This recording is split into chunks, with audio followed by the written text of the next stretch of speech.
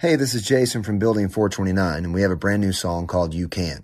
I often wonder how many opportunities I've ignored to be a part of what the Lord is doing because of what I perceive as my inability. But then again, what if my inability is just the setup? I mean, God's a setup man. He's into foreshadowing. I mean, take a look at the story of Joseph or David or Esther or Moses or Paul, and on we go. Without the setup, the reveal wouldn't be nearly as captivating. The thing I remind myself of more than anything else is this: Jason, practice stepping in when others would step out. It's hard at first, but with practice, you begin to notice that it's really exciting. There's no doubt that it takes incredible courage to step into a conversation started with a grieving widow, or to step into a prayer with a person who has cancer, or even just to share the hope that you have in Christ. But the Word of God says that we are God's workmanship, created in Christ Jesus to do good works, which He has prepared in advance for us to do. So, don't miss it. The more you step in, the more you'll be able to step over your fears and into God's faithfulness.